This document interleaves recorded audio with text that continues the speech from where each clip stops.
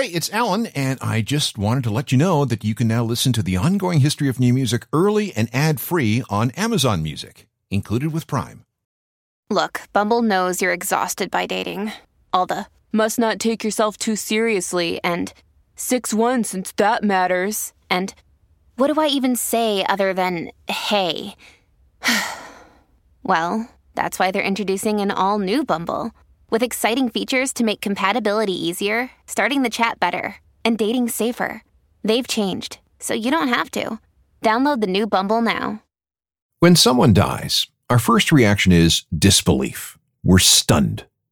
That's immediately followed by a need to know what happened, how, where. It's only natural. We need information to help us process the news and the emotion that comes with it. The next stage might be, could anything have been done to prevent this? Could someone have helped or intervened? In some cases, perhaps, but in the case of health issues, maybe not. And finally, there's this. Could what happened to that person happen to me? Again, that's totally normal. When it comes to the death of a famous musician, there's an additional aspect to processing the news. Chances are that we never knew this person as, a person. Our only relationship with them has been as a fan. So why does their death affect us? Here's a possible answer. Although we never knew them, it was through their music that we learned more about ourselves. And in a way, when they die, a little of us dies too. This might only cause us to go deeper into what happened. We just need to know, to make sense of it, and to put everything to rest the best we possibly can.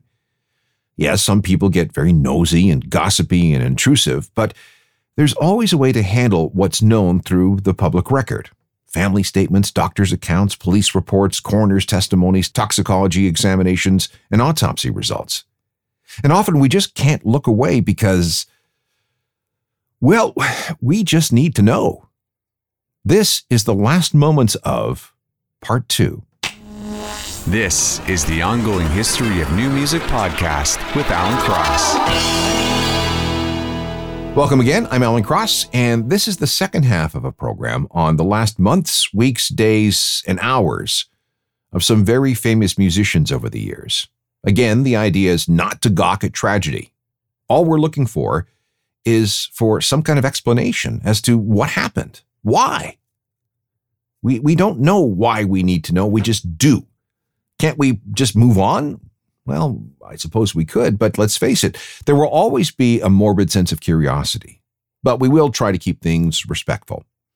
On Part 1, we went through the last moments of Sid Vicious, Ian Curtis of Joy Division, Bob Marley, Kurt Cobain, Shannon Hoon, Michael Hutchence, Kirsty MacColl, and Joey Ramone.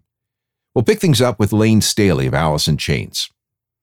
That band began in 1987 as a glammy band, inhabiting the space somewhere between straight-ahead metal, hair metal, and speed metal. But by the 1990s, they'd undergone a sonic and visual transformation and had pivoted to become squarely part of Team Grunge. The first Alice in Chains album was Faithlift in 1990. It wasn't quite grunge. Then again, nothing was quite grunge in 1990, but it wasn't too far off the mark. But by the time they released Dirt 2 years later, it was game on. They further cemented their grunginess with an EP entitled Jar of Flies in 1994, and then a self-titled record in 1995. These were the years when Layne Staley was the band's frontman. He was a slight, skinny guy, but when he opened his mouth to sing, wow. Then there were the drugs, heroin specifically. He was shooting up in the early 1990s, claiming, and this is a quote, "Drugs worked for me for years." Kurt Cobain's death in April 1994 scared him sober for a bit, but addiction came calling again. There were several trips to rehab clinics, but nothing managed to stick, even when he was sent to LA and had members of the band fly down to be with him. On tour, the band's manager hired minders to keep drug dealers away from Layne, but he somehow still managed to find alcohol, coke, heroin, and pills. It didn't help that his former fiancée, Demri Parrott, was also a junkie, and when she died of a drug overdose on October 29, 1996, Layne fell apart, even though they'd broken up sometime earlier. It appears she began to use when she met Layne. Demery was hospitalized several times to get clean, and every time she was released, she'd spend weeks trying to help Lane get clean. It never worked for either of them. When she died, Lane was put on a 24-hour suicide watch. Those who knew Lane say that he never really recovered from her death. And Lane spent the next 5 years, from 1997 to 2002, dying. His drug use got much, much heavier. He did start seeing, or at least hanging out with, a woman named Michelle Crane.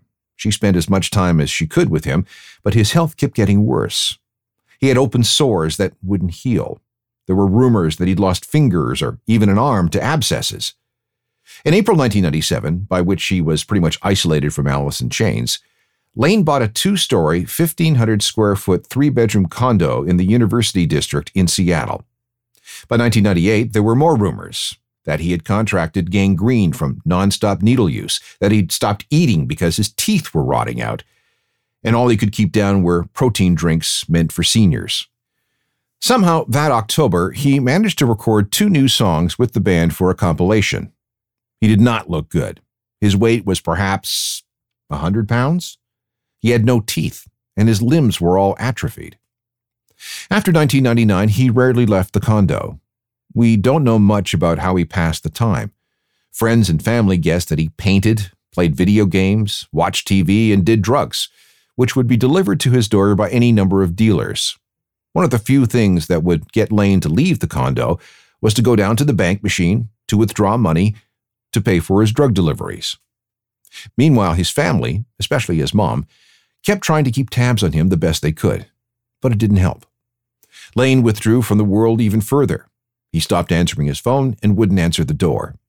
If anyone did reach him and suggested more rehab, he refused. He'd already been 13 times and nothing worked, so why bother? Months would go by without anyone hearing from him.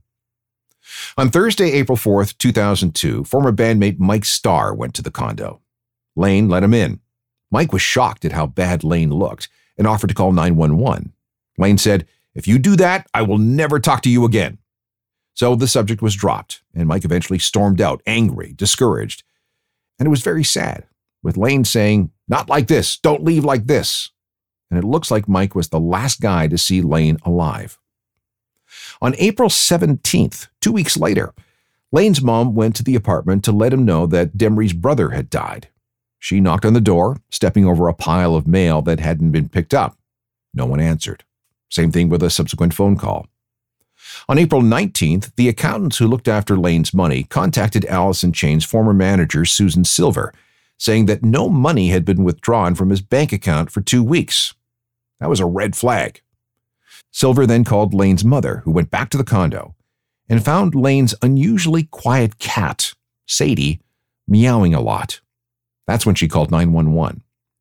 Cops responded, they broke in, and they found Lane's body with drug paraphernalia scattered everywhere. The autopsy determined that he'd been dead for 2 weeks, probably dying on Friday, April 5th, the day after Mike Starr's visit. That, by the way, is the same day Kurt Cobain died in 1994. In 2010, Lane's mom appeared on the TV show Celebrity Rehab. She recounted that day. When we found him, I walked into the dining area of his home, and I walked over, I asked the police if I could move things off the couch. And they said, yes, I could. And I sat down by Lane and I talked with him. And I told him, I'm so sorry it turned out like this, because I always believed, because he was smart and he had the money and he had the time and he knew he'd been in treatment 13 times. He'd been in the emergency 3 times. He died 3 times. I knew he had what it took. And still it took him out. Cause of death was ruled as an accidental overdose of a speedball, a mix of coke and heroin. His weight was just 39 kilos, or 80 pounds. His body was in such a state of decomposition that dental records were needed to identify him, and that was tough because almost all of Lane's teeth were gone. He was just 34.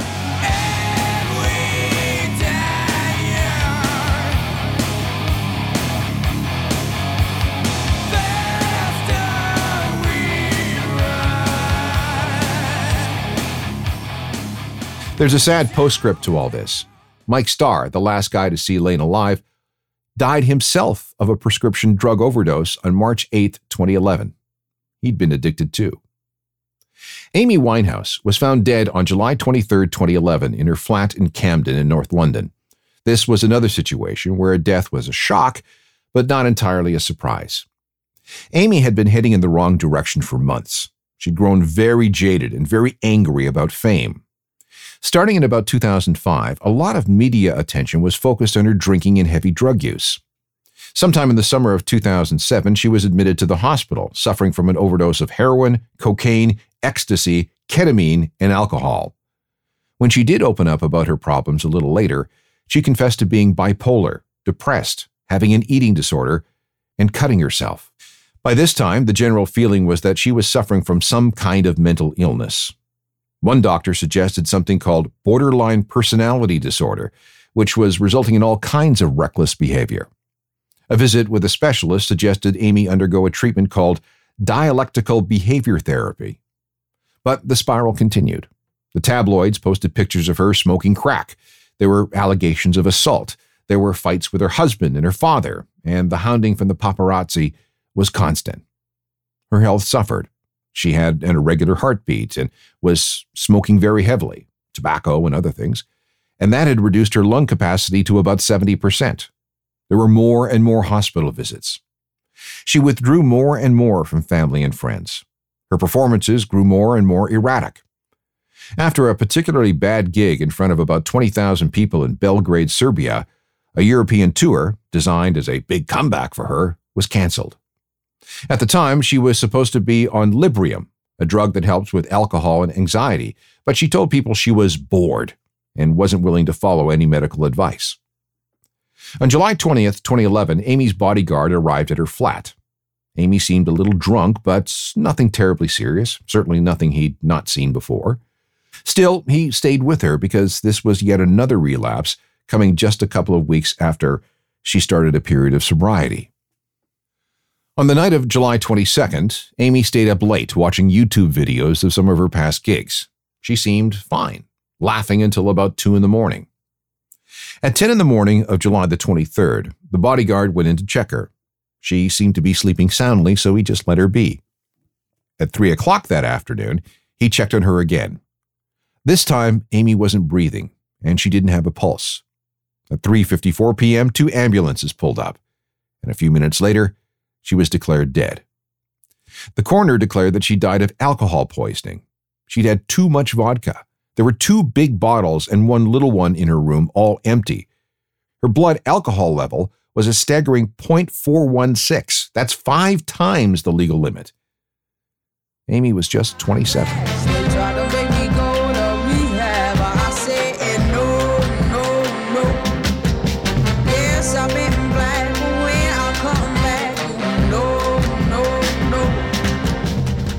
Scott Weiland was one of the best frontmen I'd ever seen. Even when he was teetering off stage, few people could command a crowd like him with just his voice and a microphone. He was a fantastic talent. But in real life, he was a mess. In fact, he'd been a mess going back decades. Alcoholism, drug use, including heroin that dated back to at least 1993, run-ins with the law. He'd been fired and rehired and fired again by Stone Temple Pilots multiple times.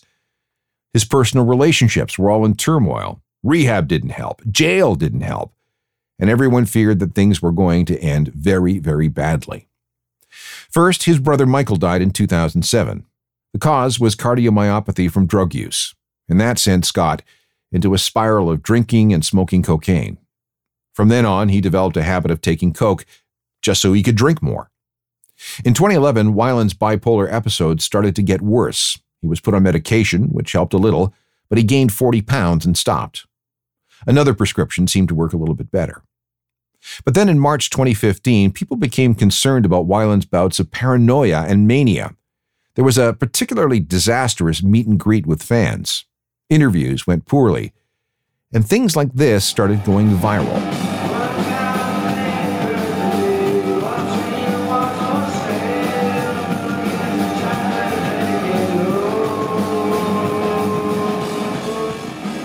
That was not good. The truth was that Weiland was taking an antipsychotic drug called Geodon. What he'd been prescribed was too much. Once that was adjusted, he seemed to be okay once again. Then the bad news started coming, again. His biological father was diagnosed with prostate cancer. Shortly after, his mother, one of the few people he remained close to, was also diagnosed with cancer. He was devastated. He was also estranged from his 2 teenage children. They lived with Weiland's second wife, Mary Forsberg. She had full custody. He was very sad and very hurt about not being able to see his kids. And on top of everything, there were financial issues. Spending on drugs, rehab, 2 divorces, and child support had sapped his finances. Those who saw Weiland said he appeared gray and not healthy at all. He was on 6 different prescription meds and was also drinking a lot. Plus, he had hepatitis C, probably contracted through intravenous drug use. On November 25th, 2015, Weiland had a romantic Thanksgiving dinner with his wife, Jamie. They went to an Italian restaurant in New York called Maialino. Weiland was in the midst of a tour with his new band, The Wildabouts, and he seemed fine, but that was the last time Jamie would see him alive. Weiland was still drinking a lot, but he never saw that as a problem. On December 1st, 2015, The Wildabouts played a show in Toronto, and Weiland did a couple of interviews. On December 2nd, Weiland and his drinking buddy, Tommy Black, the bass player in The Wildabouts, went out late. The following morning, Weiland woke up on the tour bus around 9 and then went back to bed. The bus then departed for the next gig in Medina, Minnesota.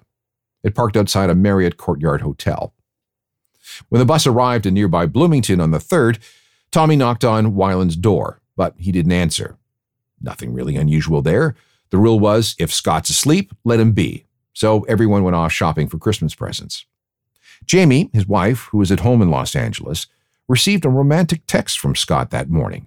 She texted back but didn't get a reply, which seemed odd. At 5 that afternoon LA time, which would be 7 p.m. in Minnesota, Jamie called Aaron Moeller, the band's tour manager and a former Marine. She asked him to wake up Scott so she could talk to him. At around 8 p.m. local time in Minnesota, Moeller found Weiland lying in a fetal position on his left side. His eyes were half closed. His body was stiff. Moeller called drummer Joey Castillo, who rushed from the hotel to the bus. He couldn't find a pulse. Moeller called 911, telling the dispatcher that he feared Weiland was dead. Police showed up minutes later, and he was pronounced dead on the scene. It was left to a crew member to call Jamie in Los Angeles to tell her the news. Meanwhile, 15 cops went through the bus with a canine unit, finding plenty of prescription drugs: Lunestra, Klonopin, Viagra, Dalmane, Bupernex, and Geodon, plus a bag of coke under Weiland's mattress and another under Black's mattress. When he heard the news about Weiland, he immediately went to a bar and got drunk. Cops found him and charged him with possession. He was released 17 hours later without charge. On December 18th, the coroner released a report: mixed drug toxicity involving cocaine, alcohol, and a version of MDMA. It was noted that Weiland was also suffering from asthma and heart disease. He was 48 when he died and basically broke. More than broke, in fact. He had nearly $150,000 in tax liens against his property.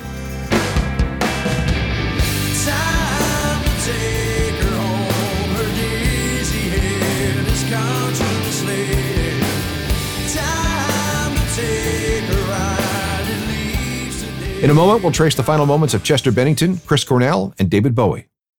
This is the second part of an episode that looks at the last moments of some famous musicians we've lost.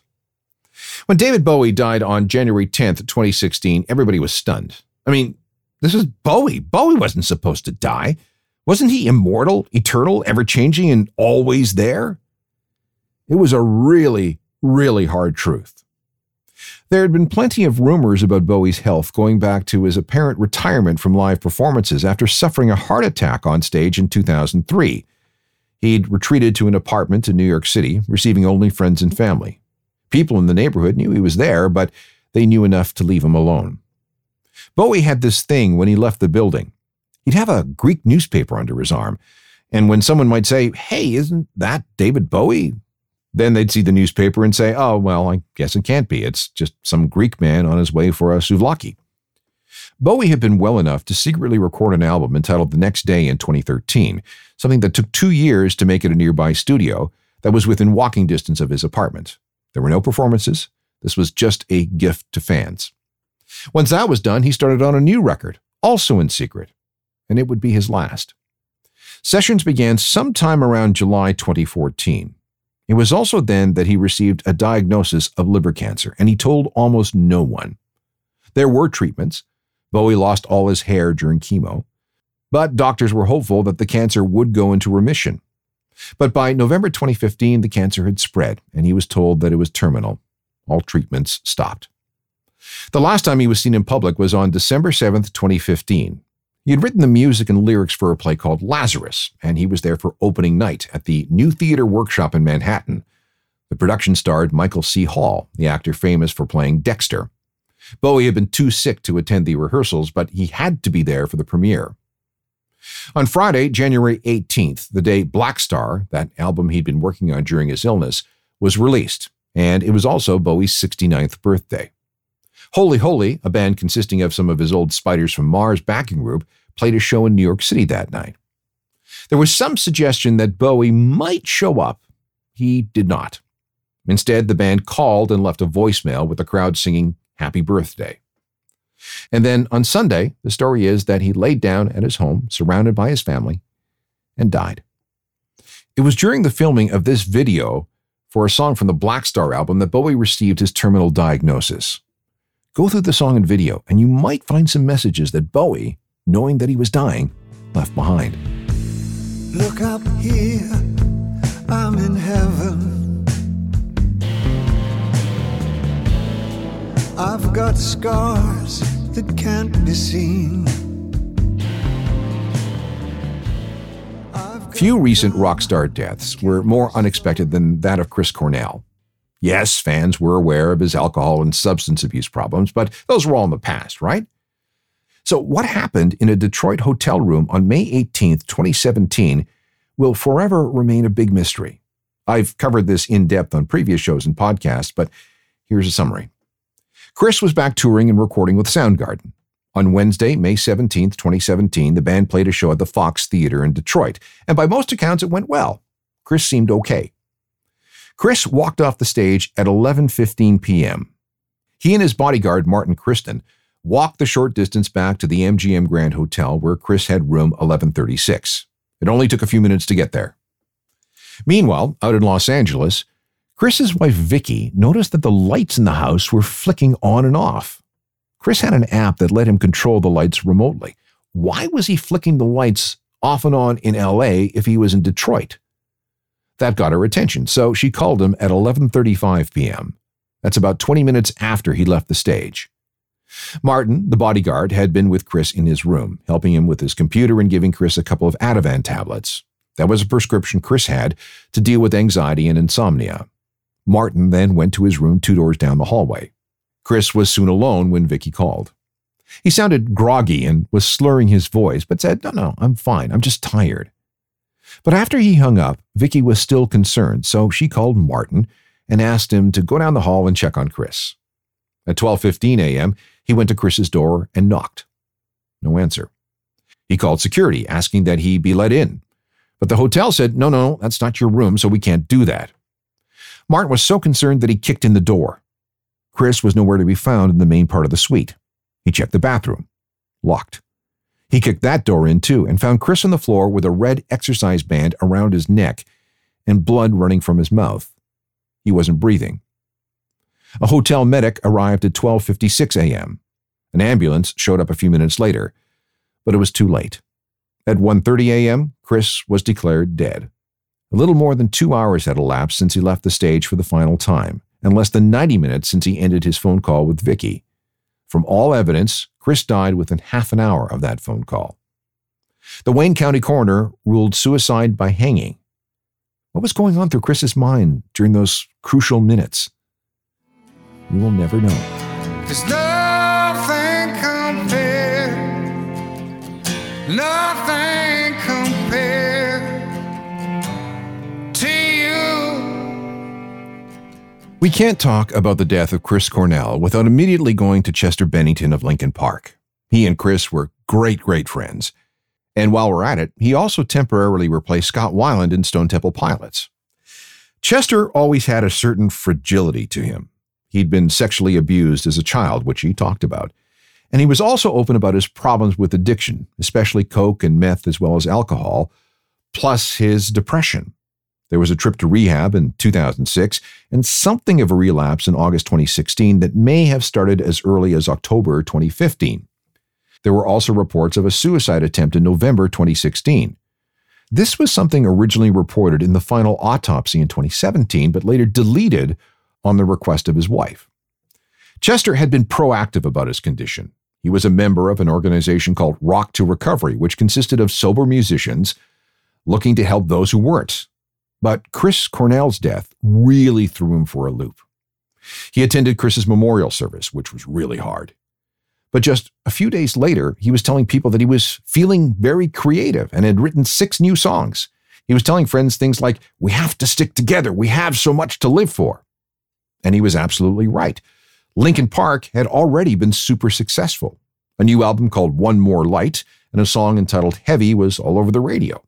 Both had marked a change in sound for the band, and some reviews were less than kind, which bothered Chester, but he was pushing ahead. A 29-date Linkin Park tour was about to start, and once that was over, he'd committed to joining Grey Daze, the band he was in before Linkin Park, for a reunion. He seemed happy, he seemed secure, and he seemed to be in great physical condition, too. But in hindsight, there were signs that something was wrong. That new Linkin Park single started with the line, "I don't like my mind right now." In an interview, he said that described him 24 hours a day. He also spoke to Ryan Shuck, the guitarist in another one of his side projects called Dead by Sunrise. Shuck also had issues with alcohol. Some text messages went back and forth about what Chester described as his day-by-day battle with alcohol. In July 2017, his wife Talinda and his family, he had 6 kids, went to Arizona on a vacation. But then on July 19th, he said he had to get back to LA. "I have to work on a television commercial," he said. Nobody raised any alarm bells. There was no reason to. Around the same time, he was texting back and forth with Robert DeLeo of Stone Temple Pilots. Again, no alarm bells. On July 19th, that day he went back to LA, he texted Matt Sorum, the ex-drummer of Guns N' Roses, and floated the idea of performing with him again in a band they had called Kings of Chaos. But sometime on the evening of Wednesday, July 19th, or maybe early Thursday, July 20th, something went very wrong at that house in Palos Verdes Estates. At around 9 a.m. on the morning of the 20th, a housekeeper found Chester hanging from a door in the bedroom. She ran to a driver of a car who had come to pick up Chester for that TV commercial shoot. He called 911. I asked, I said, is he cold? Is he warm? And she said, no, he's dead. He's been hanging, and she's talking to his wife right now. Okay, stay on the phone. I'm going to transfer you to the fire department. No drugs were found, but a bottle of beer was found in the room. At the same time, the toxicology report noted that there was only a trace amount of alcohol in Chester's blood. A prescription for a sleep aid was found in the room, but there were no reports of any significant concentrations in his bloodstream. So what happened? It's impossible to know. In retrospect, though, maybe all the signs were there. By the way, and this may be a clue, July 20th would have been Chris Cornell's 53rd birthday. I tried so hard and got so far, but in the end, it doesn't even matter. I had to fall to lose it all. A couple of more tragic stories coming up. Dolores O'Riordan of the Cranberries and Taylor Hawkins of the Foo Fighters. I met Dolores O'Riordan, the singer of the Cranberries, a number of times. She was always fun and bubbly and friendly, but she did have her demons. Dolores could be unpredictable and emotional. In November 2014, she was arrested on a charge of air rage on a flight between New York and Ireland, something that involved headbutting the arresting officer. There were reoccurring issues with alcohol. Her marriage broke up after 20 years. She left Buckhorn, Ontario, where she'd been living with her Canadian husband, and eventually settled in New York. First, the Trump Tower, and then a place in the East Village. In May 2017, she went public about her bipolar depression, a diagnosis that she received in 2015. She talked about depression, the death of her father and mother-in-law, and her divorce. And on a night in September 2017, she took some sedatives and started drinking heavily and began to write a suicide note. She abandoned that, and a psychotherapist assigned to her didn't seem to be worried that she might do something similar. There was at least one other health problem, a slipped disc in her back caused by picking up a guitar, and that hurt enough for one tour to be canceled. Then, in January 2018, she flew to London to meet with a producer about a side project and with a record label about a new Cranberries record. She checked into room 2005 of the Hilton Hotel on Park Lane in the Mayfair part of London. Everything seemed fine. It was Sunday, January 14th, 2018.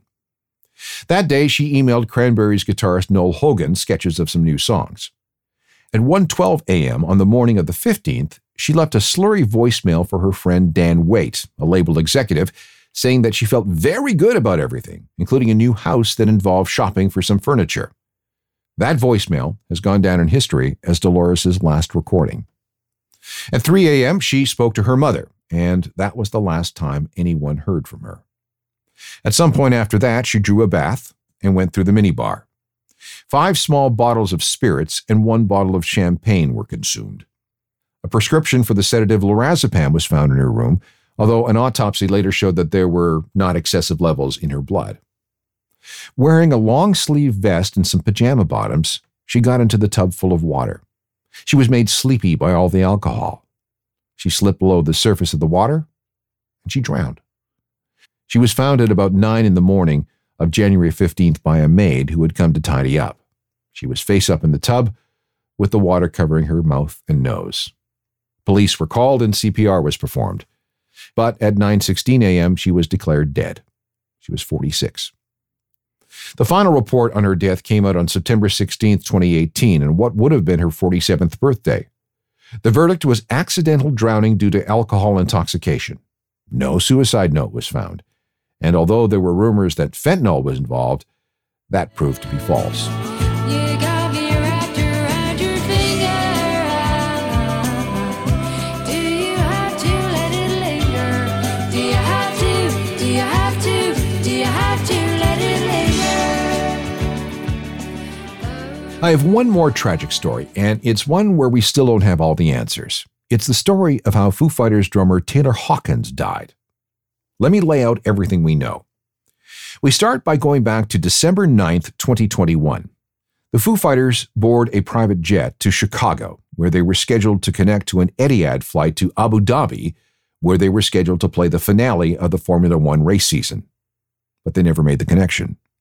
When the private jet landed in Chicago, a member of the band had to be rushed to hospital. We know this to be true, and that member seems to have been Taylor. He'd allegedly passed out due to exhaustion and dehydration. Again, this has never been confirmed by the band, so we must be careful. Whatever the case, the band never made it to Abu Dhabi. Fast forward to March 2022. The Foo Fighters were on a post-pandemic tour of South America. On Friday, the 25th of March, the band was scheduled to play in Bogota, Colombia, and had checked into the Four Seasons Casa Medina Hotel in the city's Chapinero district. Taylor had reportedly been quite tired, but it was nothing serious. I mean, you get tired on tour. It was certainly nothing out of the ordinary for a hard-touring musician. It might have been the altitude, too, because Bogota is at an elevation of more than 2,600 meters, or 8,000 feet. Air's pretty thin. At some point, Taylor left a voicemail for his friend Perry Farrell. He said, "Take care of each other, and I'll take care of myself. And I'll see you in Sao Paulo. I love, love, love you. Sleep well." These could have been his final words. The Foos were scheduled to play the Festival Estero Picnic at 11 o'clock that night. But before the band could leave for the gig, details are murky. Things begin to unfold at around 7:40 p.m. Some reports say that Taylor started to experience chest pains. Others say that when someone went to collect him for the gig, they repeatedly knocked on the door and he didn't answer. And when they got inside, they found him unconscious. Whatever the case, medical personnel arrived within a few minutes. CPR was administered, but it was too late. Taylor suffered cardiac arrest and died. So, what happened? We don't know. There are plenty of theories, but the autopsy results have never been made public.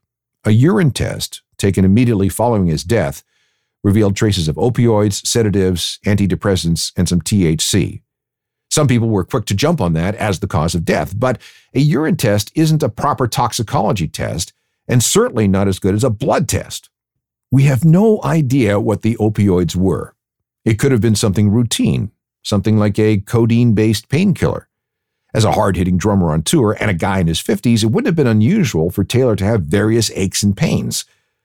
It could have been something even like cough medicine, some of which contains codeine. Sedatives and an antidepressant? Nothing terribly usual about that. Many people have those prescriptions. And THC? Big deal. Besides, it can linger in the bloodstream for up to a month. And after Taylor's near-death heroin overdose in 2001, I have a really hard time believing that he'd relapsed. After what Dave Grohl had gone through with Kurt, I just can't believe that he would let Taylor, his best friend, do that to himself. We do know that Taylor had an enlarged heart, a so-called runner's heart, and that happens when you push your body physically for years and years. And that was Taylor. 3-hour Foo Fighters shows, BMX biking, surfing. He was crazy for physical activities. His doctor knew about the situation and wasn't all that concerned. Meanwhile, conspiracy theorists were convinced that his cardiomyopathy had something to do with a COVID vaccine. Bottom line is that we know that Taylor died of cardiac arrest. What caused his heart to stop is still unknown, and there has never been any official public report or announcement from the Foo Fighters or anyone else. What killed Taylor Hawkins? We may never know. Looking for a complication. Looking 'cause I'm tired of trying. Make my way back home when I learn to fly. Dealing with death is never easy. And it's weird when a favorite musician dies because it's not like we knew them personally, but through their music, we feel like we did. And when something happens to them, it's only natural to seek answers to something that seems inexplicable. Do finding those answers comfort us? Maybe. Then again, maybe not. If you missed part 1 of this show, it's available as a podcast along with hundreds and hundreds of other episodes wherever you get your podcasts. They're all free, and you're more than welcome to download all of them. If there's anything else you'd like to discuss personally, I'm always around through ellen@allencross.ca. You can find me on X or Twitter, whatever, Instagram and Facebook, maybe TikTok, maybe Threads. And when you need a dose of music news and information, check out my website, ajournalofmusicalthings.com. It's updated every day and comes with a free daily newsletter that you should get. Technical productions by Rob Johnston. We'll talk to you next time. I'm Alan Cross. You've been listening to the Ongoing History of New Music podcast with Alan Cross. Subscribe to the podcast through iTunes, Google Play, Stitcher, Spotify, and everywhere you find your favorite podcasts.